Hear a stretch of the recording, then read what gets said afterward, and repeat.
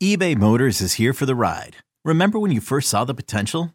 And then through some elbow grease, fresh installs, and a whole lot of love, you transformed 100,000 miles and a body full of rust into a drive that's all your own. Look to your left. Look to your right. It's official. No one's got a ride like this. There's nothing else that sounds like, feels like, or looks like the set of wheels in your garage. With over 122 million parts, you can make sure your number one ride or die stays running smoothly. So there's no limit to how far you can take it. Brake kits, turbochargers, engines, exhaust kits, roof racks, LED headlights, bumpers, whatever your baby needs, eBay Motors has it. And with eBay Guaranteed Fit, it's guaranteed to fit your ride the first time, every time, or your money back. Plus at these prices, well, you're burning rubber, not cash. Keep your ride or die alive at ebaymotors.com. Eligible items only. Exclusions apply. This episode is brought to you by Progressive Insurance. Whether you love true crime or comedy, celebrity interviews or news, you call the shots on what's in your podcast queue. And guess what? Now you can call them on your auto insurance too with the Name Your Price tool from Progressive. It works just the way it sounds. You tell Progressive how much you want to pay for car insurance, and they'll show you coverage options that fit your budget. Get your quote today at Progressive.com to join the over 28 million drivers who trust Progressive. Progressive Casualty Insurance Company and Affiliates. Price and coverage match limited by state law. It's time for your daily dose of all things Chicago sports. This is the Daily Score. Now, here's your host, Mark Grote. What's going on, everybody? Welcome into the Daily Score. I'm Mark Grote, and I guess one of the big things that we're looking for at this point in Chicago Bears camp is discernible difference from last year to this year in terms of the offense, and specifically Justin Fields. And honestly, I don't believe that there has been discernible difference as of yet. There are some nice things. There have been some nice plays. DJ Moore is for real. It's been great to see that, and he is all that, and you do have a number one wide receiver, but we haven't seen the big change yet. Still early in training camp at this point, but we're still looking for those kinds of things. Do you remember earlier in camp when the general manager of the Chicago Bears was asked about Justin Fields? Just improve. Like I said, about looking yourself in the mirror and self-assessment, taking, where he wasn't good and continue to improve that. And a lot of those things, that's a beautiful thing about football. You're relying on other people around you too. So really controlling what he can control, looking at himself in the mirror, self-assessment, improving those weaknesses, and really attacking that in training camp every single day. Where specifically do you want to see him improve? I mean, you want to see him improve everywhere. Obviously, what he did with his legs was outstanding, but, in the past game, look at the different scenarios, situations, 2-minute, and continue to improve that. 2-minute. That's the key part of that from Ryan Poles right there, the general manager of the Bears. 2-minute. That is the 2-minute drill.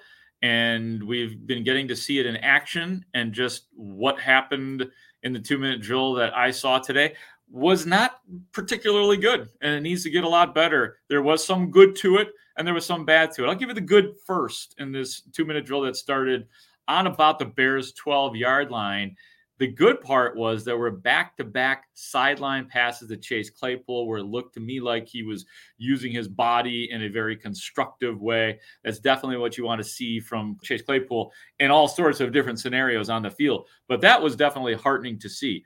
The things that were not heartening to see, the very first play, bad snap by Lucas Patrick. Now, Lucas Patrick is right now listed as the backup center to Cody Whitehair. So, I mean, I guess you don't have to ring the alarm bells, but it's just not what you want to see in training camp based on the troubles that they had with the 2-minute offense last year. To see them sort of stumble out of the gates on it was not good. So you had the two nice passes to Chase Claypool after that, but then Justin Fields tries to throw it downfield in really heavy traffic, and then the ball ended up being intercepted by a rookie for the Bears. Braylon Trahan was the guy that made the play, undrafted rookie, and the ball looked like it was up for grabs. I'm not even sure who Justin Fields was trying to throw to. So when you're watching that part and you know that the GM, and this goes to the coach and to Luke Getsy, the offensive coordinator, one of the specific things that they are willing to share with us is the 2-minute drill.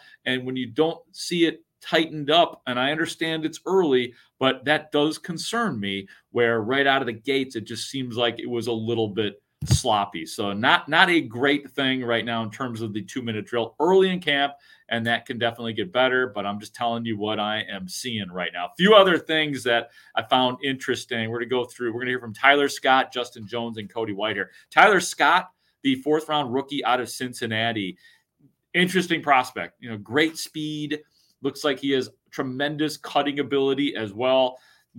Does have a long way to go in terms of learning this offense. And he even shared with us how he was essentially schooled by Jalen Johnson.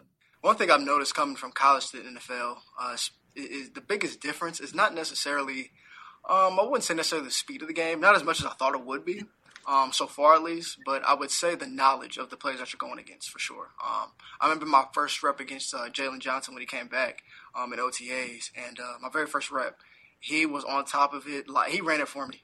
And at that point, I was like, man, this – and, I mean, this guy's been here for, 3-4 years. And so I'm like, man, this dude, he just kind of gave me a taste of what, really a high-level caliber cornerback, kind of how they, dissect the game and how they're just one step ahead. And so that's pretty much the biggest difference, So I'm just trying to figure out now, how do I use my speed? How do I threaten guys with that? And so just using like run plays or, things of that nature, just to kind of threaten guys and make them feel, what I'm about, so that then gets guys off of me. So then I can kind of play around with them, because at the end of the day, it's a physical game, also, being fast and things of that nature, but it's also a mind game as well. So what did you do the next time you faced Jalen? Yeah, no, I mean, with him, I'm just trying to make everything look the same. I'm not trying to give any telltale signs. Receiver, you got to be a good actor, and I'm just trying to be consistent in what I do. I think I caught a kind of like a deeper hitch today against him on 7-on, and the biggest thing I was just trying to focus on was really just giving him my presence of like I'm going deep, and then just snapping it off and shutting it down, and I ended up making a catch. So really good self-awareness by Tyler Scott. Sounds like a smart, earnest kid. So look forward to him continuing to improve. And when he's talking about the differences between Cincinnati playing in college and then playing at the pro level, I mean, he spelled it out pretty good too, but a lot of this is very new to him. All the different alignments that the Bears use, the different motions, the different shifts, that's all new to him, as they were a pretty placid offense last year for Cincinnati in terms of what they did, is what I'm saying. Like, it was just standard. The play would come in from the sideline. Of course, in the case of the Bears, that play is going to come from Justin Fields. So I love the awareness of Tyler Scott. I'm not going to get too ahead of myself on him. I've seen too many wide receivers with the Bears in recent years that we were very excited about, later round guys that we thought were going to be good. Not everybody is going to be Darnell Mooney. Ask Riley Ridley, the former 4th-round pick that the Bears had back in 2018. What about Daz Newsome? We all love Daz Newsome. Where's Daz Newsome? He's not on the Bears. And now you have Tyler Scott, the 4th-rounder out of Cincinnati. So hopefully he will be different, and we shall see. But he's got the tools. The tools are there. It's only a kick, a jump, a block. It's only a serve. It's only a tackle, a run. It's only for the fans. After all, it's only pressure. You got this. Adidas. Couple more cuts before we get out of here.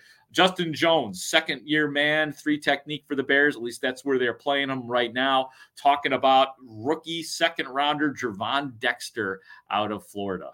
Have any of the young guys stood out to you the way they worked so far? Oh, yeah. Big Dex. Yeah, that's a man right there. Yeah, he's a good player.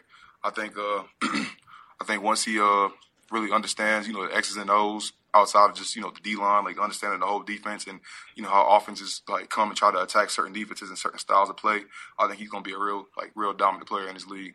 Is he leaning on you at all, asking questions? Yeah, I mean, when he has questions, he'll ask me, but he's a smart player. He takes really good notes.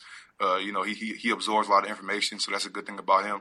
And I do feel like he's going to play a long time in this league. I don't think we're done seeing him grow. Honestly, I think that we're just seeing the first glimpse of Gervon, in my opinion. He's as the intensity's picking up, he's picking up.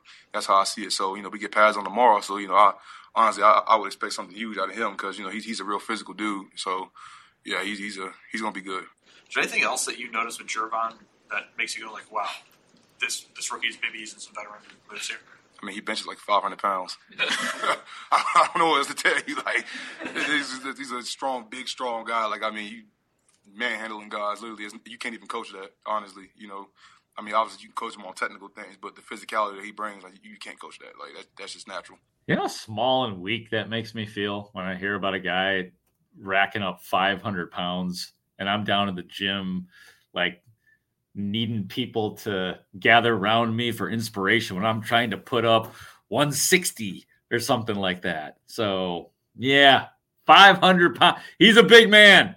He's a big man. You know, there's got to be more to it than that, but that's what we've been saying about Gervon Dexter. Wow, that guy is big, man. He is a monster. And now you have Justin Jones, one of his teammates, saying, oh, my God, yeah, that guy is big. He is a monster. He's been playing on the second string along with Zach Pickens as well, and it sounds like he's coming along swimmingly so far, but there's going to be an expectation jump for him eventually. But that's a tough position to learn at the NFL level. Finally, by the way, we are going to start to see some padded practices. And I can't believe how excited a decade veteran plus in Cody Whitehair is about putting the pads on and sweating out on fields 1 and 2. I mean, is that still something you look forward to at your stage of your career? Absolutely. You know, every day, you know, you're trying to get better at something, but, you know, the intensity, obviously, it's kind of like practice to games. It goes up a little bit. And when you finally get, you know, we haven't been in pads for 6 months, you know, so it's obviously for us big guys, it's a fun day that we can really work our run fits, our combinations, you know, stuff like that to help us on Sundays ultimately. Are you looking forward to pads coming up? You know, it's pads.